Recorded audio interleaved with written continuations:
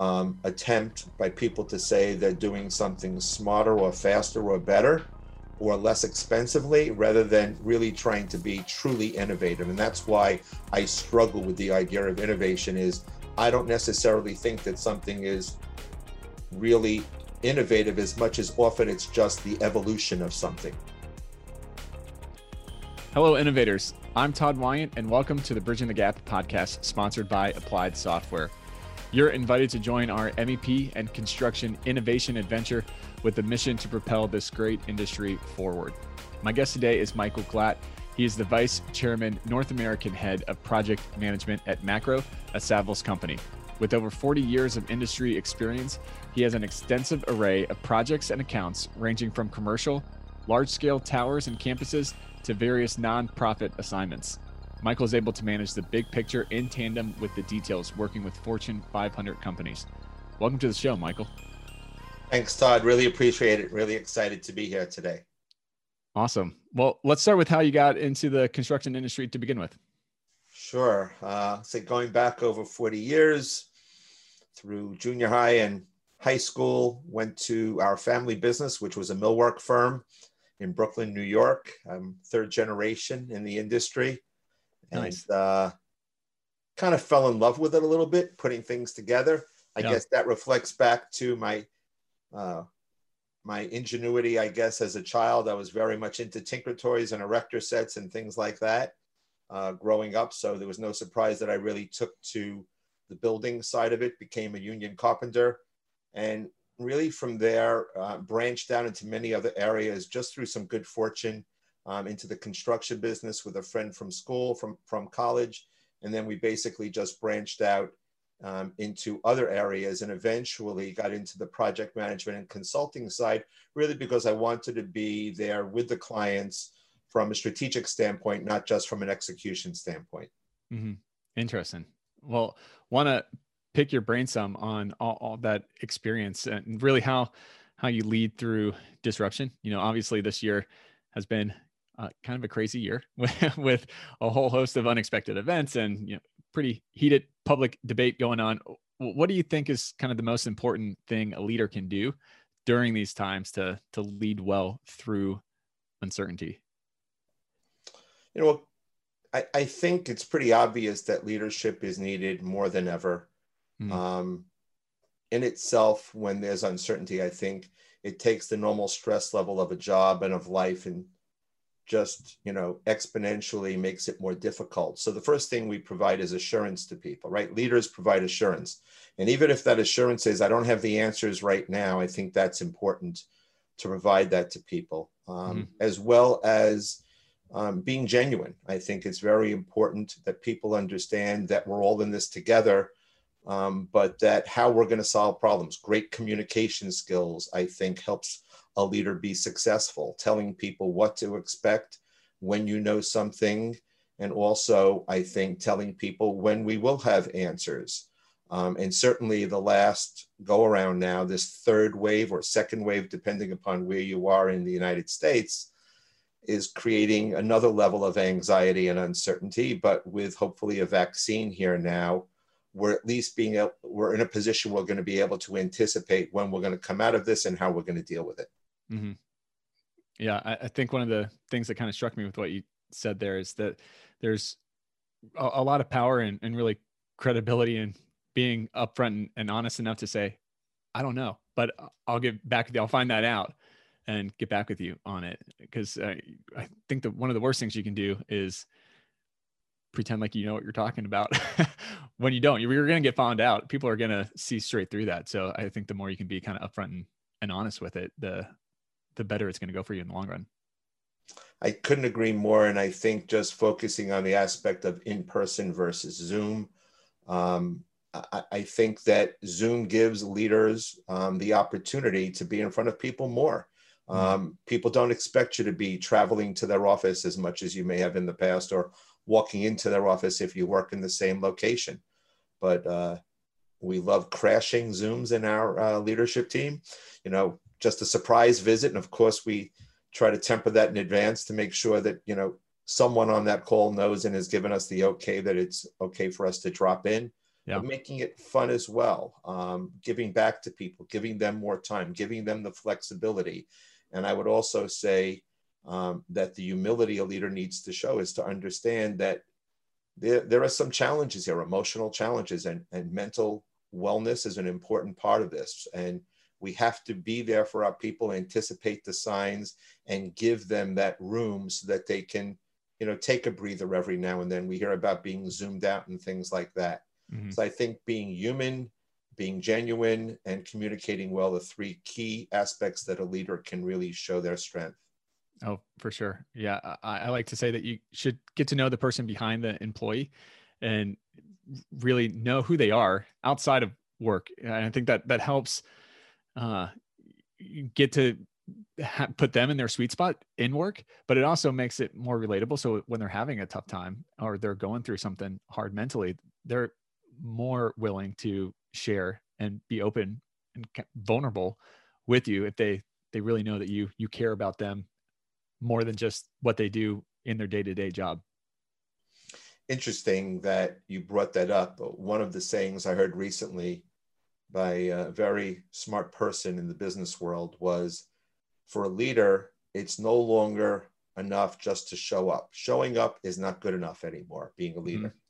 Mm-hmm. And part of that is also showing that you're human.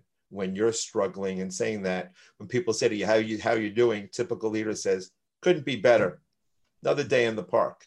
As well as, to be honest, to say, wow, today was a tough day, had to make some tough decisions, or really trying to figure out, based upon whatever it is that's happening. And people see that side, and then they feel that it's okay for them to also, have challenges, etc. So showing your human side while also being very present are key attributes right now that we can all learn from. Yeah. It's kind of the difference between being a leader and a supervisor. Well said, Todd.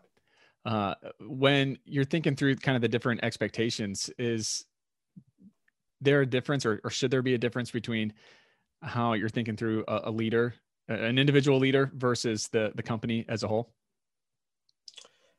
Absolutely. But it's not always easy.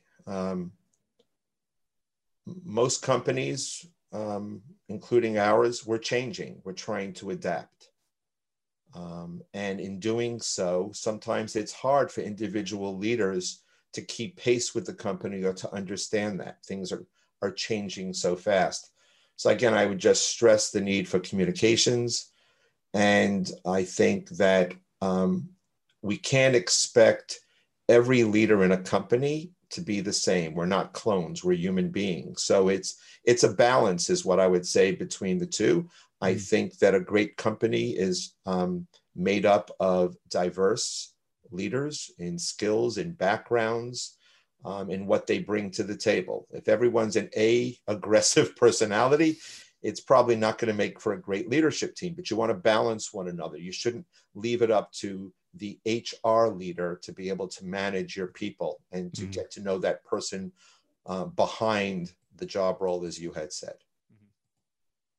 Yeah. So let's kind of zero this in on the AC industry. So it seems that the industry as a whole is kind of in a race for everything throughout the entire life cycle of the project. And there's stiff competition no matter where you are. What do you think the main driver of this situation that we got going on is? I'm not sure if there's one or if one stands out from the rest. I think there are a few. First of all, technology, we know, is taking over every aspect of the world, the economy, the stock market, we know that. And that's where the growth is more than anywhere else. So technology in the AEC industry is a contest primarily because we're not on any unified platforms. When I grew up, there was a race between the Betamax tapes and the VHS videotapes. And we all know that VHS won out. Mm-hmm. And then after that, it was all other types of technology. And when it came to software, it was not only that the desktop technology, which was a PC technology at that time, came out, but that Apple had to adapt its technology to speak to the desktop, if you remember, PC technology. and even now between Android and iOS. And we don't have that compatibility in the AEC industry. They're standalone products. But as they become cloud-based and as they become on common platforms, and we know without getting into too much technical parts of this, that they do sometimes speak the same language, but they're disparate programs. So if you and I are going to build a company together in the AEC industry, we're builders, consultants, architects, engineers, technology, furniture vendors, whoever it is, we're not on a common platform. Everyone is working off of a different platform. And even if we're managing the tasks for the client, or in our case, for the project manager, as we are, we're still managing our own internal tasks separately from that. It's not seamless, and it's silly. So we have to do better about that. I hope there is further consolidation in the industry. I know you and I have, discussed offline about Procore and other programs, and that's great, right? So I think we have a long way to go, but the reason that we're not where we need to be is primarily because there's too much that's being offered, and clients are not on common platforms. Final point is that competitors in the same niches within the industry or within different disparate groups, it could be the contractor and the designer, we need to work together. BIM is just an excellent example. You're mentioning about Autodesk, et cetera, but clearly the integration of BIM on a common platform that we can design, plan, and then monitor the construction and do closeout all through one program, that in itself will be a big victory. Mm-hmm. Yeah, for sure. I think one of the issues that has been plaguing the industry for a long time is on the communication side. How do you get all the different stakeholders to actually talk to each other in a way that the other stakeholder can understand and have that buy-in? And as you're talking with all the disparate technology platforms out there, I think that that's a big problem that is causing this lack of communication, or at least it's not helping the communication. That if we can get all the programs and the interoperability between them going, then that should slowly start to pull along that communication gap.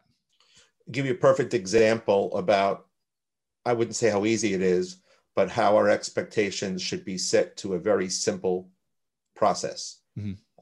I was asked by someone, did I want to order something, a new microphone to do podcasts, let's say, right? Mm-hmm. Which did happen, as you know, so no problem. So I get a link and it says I can order it on, let's say, Amazon. Mm-hmm. So I go ahead and I order it on Amazon. Right after that, you don't only get an order confirmation, it says track your package. Right. And it allows you to track the package. That's real-time information, Todd. That all the systems are talking, they're integrated, right? Mm-hmm. So just think of that all the way to the point of it being delivered. If you want to know if it's missing. So I'm saying that was my point about delivery of an AEC project, at least from the point of commitment when we know that we're going to construct the project and all the way through closeout. That should be our aspiration. The Bridging the Gap podcast is brought to you by Applied Software. With solutions for the modern project, Applied Software is on a mission to transform industries by empowering clients and championing innovation with real-world expert consultants. Their comprehensive array of solutions for AEC, MEP, and manufacturing has a singular focus, helping you achieve higher performance. With software, training, support, consulting, and custom development, Applied Software has you covered. Visit ASTI.com and let them know we sent you. Yeah, this is a slight rabbit trail, but it's one of my recent questions that have been rattling around in my head of late. With construction, they're generating so much data on a project and on the job site, but then it seems like nothing is done with that data. There's not that pause at the end for kind of self-reflection of the project of how did this actually go? They might look at the bottom line financials, but that only tells a little bit of the story. What was it on the labor side, or what was it on the scheduling side? Like how are you actually leveraging the data that you are creating? And right now, I think construction as a whole and AEC more broadly is is not doing a great job at taking advantage of the data and using that to streamline the next project. I couldn't agree more. And why don't we use a real example, not of the microphone tracking, but of lighting. Lighting on a project. It could be residential, commercial, et cetera. We all know that there is a value to all aspects of the supply chain of lighting. Certainly the lighting manufacturer and installer, right? Mm-hmm. The licensed electrician to install it, but all the way back to the people who design the lighting and then specify the lighting and then warehouse the lighting, the distributors, everyone along that chain, right? That supply chain, they all have value. Why, when you ask me, where is the lighting, which always seems to be a question on a job, no matter what, why is it just not where it really is? Why are there still in 2020 4 phone calls that have to be made and then to say, show me the piece of paper? Right. I'm just saying it's silly. Yeah. Well, because it's on a piece of paper somewhere and not being tracked. So we can do better. In fact, I'm a little bit older than you. I'm leaving it to your generation to fix this. We'll pick up that mantle. This is I'm going to solve this data thing. It's driving me crazy the last couple of weeks of when I'm thinking through, like, why are we not taking advantage of this? This just seems so silly to me. Yes, I hear you. Well, ideally, how do you think the industry should operate instead? Well, there are new technologies coming out. I think part of this is maybe we just need to know that we're on track. Mm-hmm. And when some of these technologies will be out, more than the fact that they're already here. Some of the technology, it really varies. I know I'm very interested and passionate about a technology within prop tech. As an example, not on the property management side, but on the AEC side. Mm-hmm. There's a technology, obviously, with drones going to the job site. Mm-hmm. You've heard about, quartz camera technology that picks up whether the concrete has already reached the point that it can be inspected and whether any defects. One of the technologies I'm passionate about in particular is from a company called Avere. And Avere, working with the CEO, and in fact, I've sat and worked with them in an advisor capacity as well. They have gone out to be able to work with the BIM technology and with drones, determine the accuracy of what is being built and as-built drawings. And with that technology and with algorithms, they're able to take as-built conditions and download them and compare as-built actually to what was designed and create a report for that. Mm-hmm. So that's pretty advanced. Yeah. And although I can't divulge the names of their clients, but I could tell you they rank within the top 10 tech companies in the world who are building out their projects and using technology like this to plan and audit their projects. Well, that in itself is a great sign that you can bring all of this together. Yeah, for sure. So there's so much competition happening in the AEC space. So what should technology's role in AEC be to really kind of help push people more to that kind of innovative technology process, like what you were explaining about with all the drones and everything like that, and instead of just getting trapped in the same status quo that they are in right now? I think there is a foolish attempt by people to say they're doing something smarter or faster or better or less expensively, rather than really trying to be truly innovative. And that's why I struggle with the idea of innovation. Is I don't necessarily think that something is really innovative as much as often it's just the evolution of something. When you get a new app on your phone, and let's say I use iPhones as technology, my technology base, when I get a new download of iOS, I don't say, wow, that's innovative, but it does a lot more and a lot differently than what I had 6 months ago, is my point. Right. And I think the key here is a lack of collaboration, Todd, that when you work in Europe, competitors sit together regularly to build these platforms and to help advance how they deliver their services.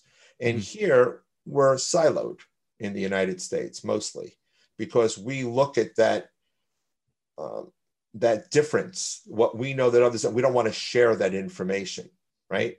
So that's our unique knowledge, our unique advantage by being able to do something differently. And one of the examples I would give to you in the AEC industry is that if you took all of the software platforms, each one which is different from another, and you created benchmarks for what standards these software platforms would need to be, I think we'd be in a much better position for everyone to work together to meet those standards.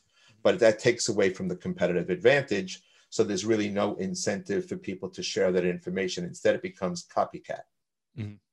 Yeah, I mean, I agree with that. I think that there's maybe another component to that as well, that the contracts here in the States are built in a way that really disincentivizes collaboration. And instead it's, they write the contracts in with the expectation that somebody's going to do something wrong or somebody's going to sue somebody else. And so there's so much language in there of protecting themselves that it doesn't really allow an environment for collaboration to foster. Everybody gives lip service that they want to collaborate more, but if the structure of the agreement is already kind of baseline assumption that somebody's going to screw something up, it puts a really big hindrance on being able to honestly and authentically collaborate with each other.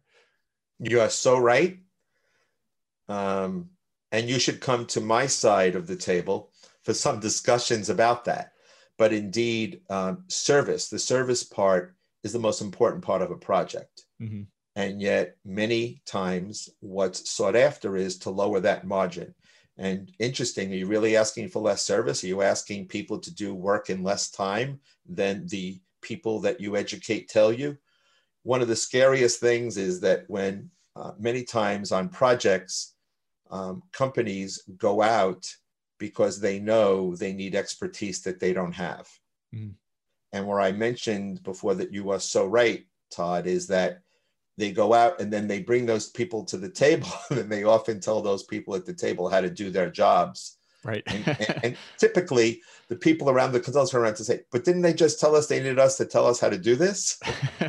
Makes a lot of sense, right? So a contract, just as an example, an agreement, in my mind, should always have expectations and clear expectations, and they certainly can have penalties and rewards, but it should be able to create the opportunity for the people to excel and to be innovative, to your point. But instead, we're held to very specific constraints as to how we need to perform within contracts. But that has a lot to do with, unfortunately, the mindset, and it's a very litigious world. Mm-hmm. And that's the way things are structured. And we certainly can change that, but it hasn't changed in my lifetime. Yeah. And, I'm not naive enough to think that everybody's going to be, if you change that structure, that everybody's going to be sitting around singing Kumbaya, holding hands during a meeting or the project and everything. But I think it would help and kind of just letting people lower their guns a little bit. By the way, 2 magic ingredients, you heard it from here today, to make that happen: time and money. And I, without mentioning the name, know of one client who, for the 15 years or so doing business with them, projects that they're doing are in the hundreds of millions of dollars each time, very large entity. Mm-hmm. They are always complete with their project 2 months ahead of schedule. Each time, 2 months ahead of schedule and under budget. So I'm just saying, they have the money to risk to make a mistake. They are very well, their endowment, put it this way, their endowment is very large. They have the ability to make mistakes. They know how they want things. They allow innovation, and they build that into the schedule. So it's possible. Yeah. Well, that's awesome. I love hearing those success stories and, giving voice to that for sure. Getting back to the technology aspects, what are some of the key factors that you look for when looking at technology? I guess in its simplest form, technology is obviously very powerful. It enables and empowers individuals to do their jobs faster, easier, hopefully with higher quality as well. I think the key to all of this right now is user interface. One of the great reasons for Amazon's success is they stay up all day and night figuring out how to make it easier for you to use less clicks and to be able to get a seamless experience with them. Mm-hmm. And I think there's a lot to learn from that in the AEC industry to make it seamless, as I mentioned earlier. So I think that it's powerful. We can definitely take advantage of a lot of what we've learned, but we have to push back to make it easier for people to use that, something we touched on earlier. The Bridging the Gap podcast is brought to you by Evolve MEP. MEP construction software for Revit. Evolve's MEP software for Revit makes project collaboration fast, simple, and more productive, which in turn significantly reduces project risk and cost. Born from the reality of a lack of available skilled labor in the industry, Evolve MEP has transformed the MEP detailer workflow. It's time for MEP to harness the Revit platform to offer seamless collaboration like no other software before it. Visit evolvemep.com and let them know we sent you. Yeah, interesting. So if we kind of broaden back out to what's been going on in 2020, how do you think COVID has really impacted the commercial real estate game? Big time. I think it's forced everyone to rethink the workplace from a design and a user experience standpoint. Wellness is more important than ever in all aspects of design. How we get to work, how often we go to work, what we do when we get to work, it's all changed. And certainly the projects, the buildings that are being developed now are going to have to take these things into consideration. The existing buildings will likely need to adapt and be retrofitted. And in some case, there'll be some adaptive reuse. We see it going on right now. We saw it going on through COVID, but this is everything from the HVAC systems, as we know, the filtration, the quality of the water, how much airspace we give to people, how much amenity space we give to people, and certainly far less density than we've seen things migrating to be a very dense workplace over the last 10 years. Things are going to go back in the opposite direction now. Mm-hmm. Yeah. What do you think technology's role really should be then in that user comfort level in the building moving forward? Want to make an investment with me? Let's do it. Okay, I'll give you one idea today. We should be able to wake up, and this is all, Todd, this is reasonable. I'm not looking to, for us to go open an office on another planet. This is reasonable. It's here. Back to a lot of the things that you've asked today is, why can't we do this? We can do this. You wake up and you have an app on your phone that tells you anything you would want to know about the place that you can go to work, which is whether it's air quality, temperature, where you can work, assuming we're all going to an agile office environment, or certainly more agile, less assigned space and more of a clean desk policy to go through that. But everything you'd want to know, open space, conference rooms, what you can book, everything should be on an app, right?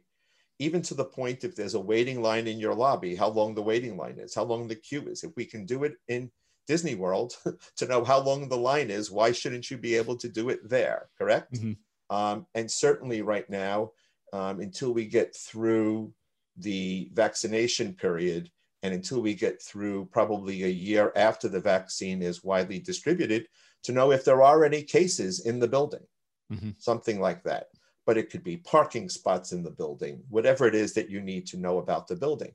But when you get to the building, that same app should be able to tell you about the amenities in the building and anything else you need to know, this, or the food line, to be able to order food right from there. It should all be able to be within one app.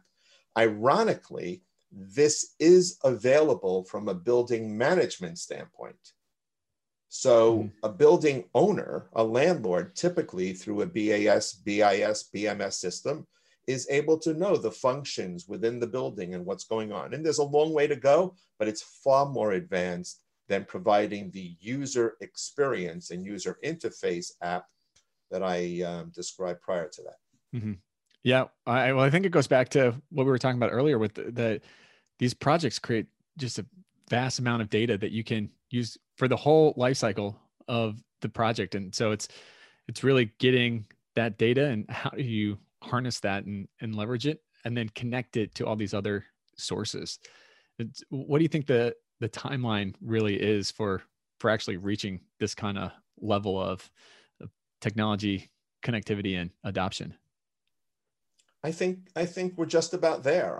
I've seen some some some companies who have developed their own app. Mm-hmm. I've been amazed by it, how they've been able to introduce this because they own the building, so they're able to provide that from a user standpoint. And I've certainly seen my share of smart buildings. It started in Europe about 5 years ago, traveling there and seeing smart buildings there a little bit more advanced, down to monitoring the sustainability of the building, the wellness of the building. And I think it's here. I think it's a matter of until there's a demand for it here, it may not be widely applied, but I don't think the technology has a long way to go. I think the technology is here. It's just there needs to be a demand for people to make that investment. Right. Yeah. Well, when you think of like IoT and everything, it's been there on small scales, and maybe this year has definitely given the demand needed. You know your stuff. IoT is critical. It is such a key part. For those who don't know, IoT is Internet of Things, and our devices are giving off signals and reading that and tracking it. You do have to balance that with the big brother concerns, right? Sure. Turning that on. Do you know you're being tracked? What does that mean? So it's good to know that if there is, God forbid, an emergency in a building, that they know who's there and there's a reason for that. On the other hand, does someone get to know that you just went to the meditation room because you're having some concerns, or for a mother going to a birthing room, or Right. somewhere else, or going to the clinic, which is a violation of HIPAA, to know that you went to the clinic. And now, is that information private information or not? So we just have to be careful that we use the data to the benefit of everyone, but that we're also very mindful of privacy issues. Yeah. Yeah. Couldn't agree more there for sure. It's always a little weird and disarming when Apple, or you pull up your iPhone and all of a sudden it's telling you 20 minutes to this location. I'm like, it's not even in my calendar. This is how does that know? Either that, or great story is, I'm in the kitchen the other day with my better half, Joanne, and we were talking, and she orders these aluminum pans that she's going to use for Thanksgiving. And she just said, "Did you order aluminum pans?" And Alexa came back on and said, "The aluminum pans were ordered and will be in blah, blah, blah." That was creepy, Todd. Oh, yeah. Yeah. No kidding. No kidding. But they're not listening at all. Don't worry. Exactly. What do you think one of the biggest kind of misconceptions is, from your opinion, of the construction industry? I'd probably say that I think the stigma of blue collar, white collar is completely unfair. Mm-hmm. I would say, first of all, from I guess the end of the process, when the project is actually being built and finished, every one of those tradespeople who are building that job are critical to how we, in the case of a house, a home, a hospital, or in the case of an office, they are critical pieces to the success of what we all enjoy. Mm-hmm. And I certainly support the ongoing alignment of standards in the industries, whether they be by unions or other trade organizations, and getting people trained on all this new software we're talking about, et cetera, and setting the right standards. And the fact that so many of them have been at risk through COVID is another thing that we should just call out and mention about the construction workers. Mm-hmm. They've just been incredible. I heard and then read an article recently. One said 4, the other said 5 times more likely for a construction worker to be afflicted with COVID than other types of workers. Wow. In the industry, and for various reasons. So they've gone through some tough times, that and absorbing the increased cost and the loss of profit due to COVID. Can't put as many people on the site, can't get into a freight elevator or hoist. There've been a lot a lot of challenges, shortage of materials, contracts that didn't provide for them to charge extra for these, obviously, these costs that they were hit with that were unexpected before COVID. Right. And then let's go to the top of the food chain within the design teams. There are just great designers and engineers out there who have adapted very, very quickly to the unknown of this disease, and to create workplaces and new designs that are going to allow us to be healthy in the workplace. Mm-hmm. And that's been great. So I think from cradle to cradle, let's say, or from start to finish within the cycle of the AEC process, everyone has adapted very well. That has to be balanced within the reality that there is a lot less work out there. Just that's it. And aside from the residential market, where obviously there's been a big increase in work, and people are redoing their homes and moving and taking advantage of low mortgage rates, and obviously now a desire to go with is maybe some more grass or more room to walk around. Mm-hmm. That's the exception to the rule. Unfortunately, within the commercial construction world, things have been far less abundant in terms of work. So, they've been doing a great job. I could definitely see further consolidation coming down the road. I think people are going to need to adapt to a more cost-efficient model in order to survive through the next year, a year and a half, or 2 years. You typically see from the aspects of the real estate side of this, real estate services, and being a part of one of the largest companies in the world in real estate services at Savills. We work together very closely on that. Our 600 offices globally sharing information, but we can see in different markets where there's going to be a shortage on construction projects in the next year or two, simply because of what's going on in the real estate development and lease side. That's why I mentioned earlier about Atlanta. We see great things going on in Atlanta and the Southeast in general. A lot of companies who are really looking to bring business to that market who were in other areas prior. Mm-hmm. And Atlanta's the place to be. It's a happening city. Absolutely. Just got to work on the Falcons a little bit. Hey, sports teams are not our claim to fame. We usually do well and then just choke right at the end. It's a sore subject. That's fine. Well, how do people get a hold of you and find out kind of more about what you're doing? Well, certainly I'm reachable at Savills. Anytime anybody needs my email address and everything, you already have, but glad to provide it to you. Have a team of over 200 people across North America servicing our clients, along with another 700 on the real estate services side. We're looking to help anybody who is looking to either gain more knowledge or to talk about any specific project to the best we can. So we're here to share our knowledge. It doesn't have to be about a transaction. If we can help anybody in any way, we'll be glad to do so. Awesome. And last question I asked my guests, and in light of our conversation earlier, I'm really interested in your answer this time. What does innovation mean to you? Well, if you remember earlier, I had said that I think innovation to me is different than it is to others. It's about being different more than it's always making something new. Uh-huh. And I would just say to you that to me, innovation is, in my world right now, innovation means being a better leader. And it's something that you spoke about earlier. And in thinking about that and listening to some of your other podcasts, somehow I was drawn to a quote by General Schwarzkopf, who years ago made a statement about leadership. And if you remember, at least from my time, he was a great leader. And just reading to you that quote, it's leadership is a potent combination of strategy and character. But if you must be without one, be without the strategy. Mm-hmm. So I think to be innovative, it's about listening. That's my bottom line.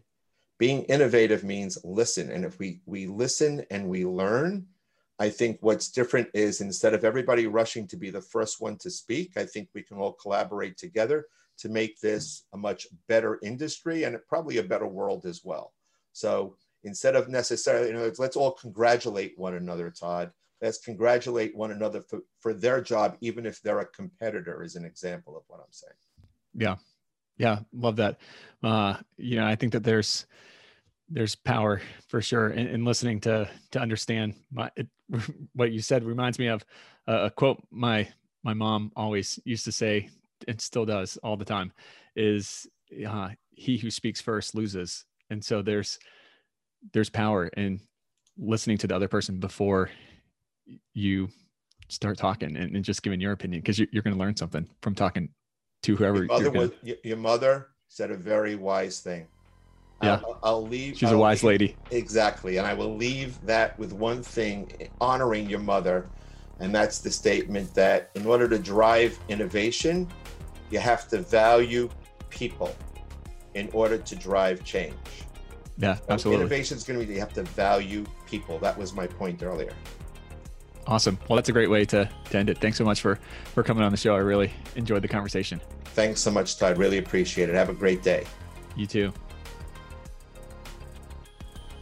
And now it's time for the Todd takes from this episode. First thought, leadership is about providing assurance through genuine honesty. Michael said, showing up isn't good enough anymore for a leader. And I could not agree more.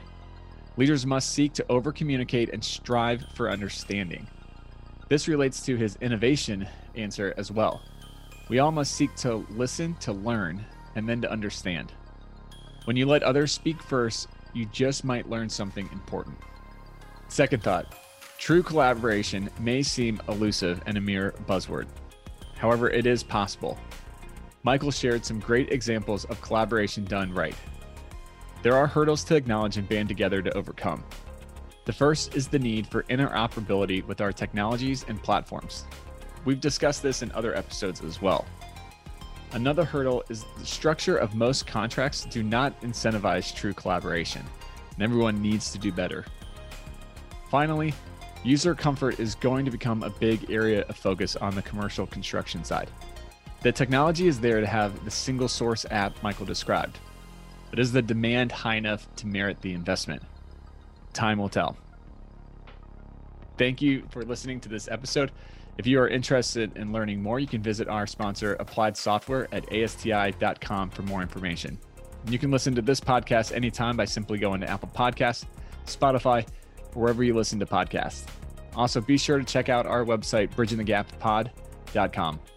As always, I'm Todd Wyant, thanking you for joining us on the Bridging the Gap podcast. Keep innovating. Bridging the Gap is directed by Todd Wyant, edited and produced by Eric Daniel. Bridging the Gap is an Applied Software production. Copyright Applied Software 2020.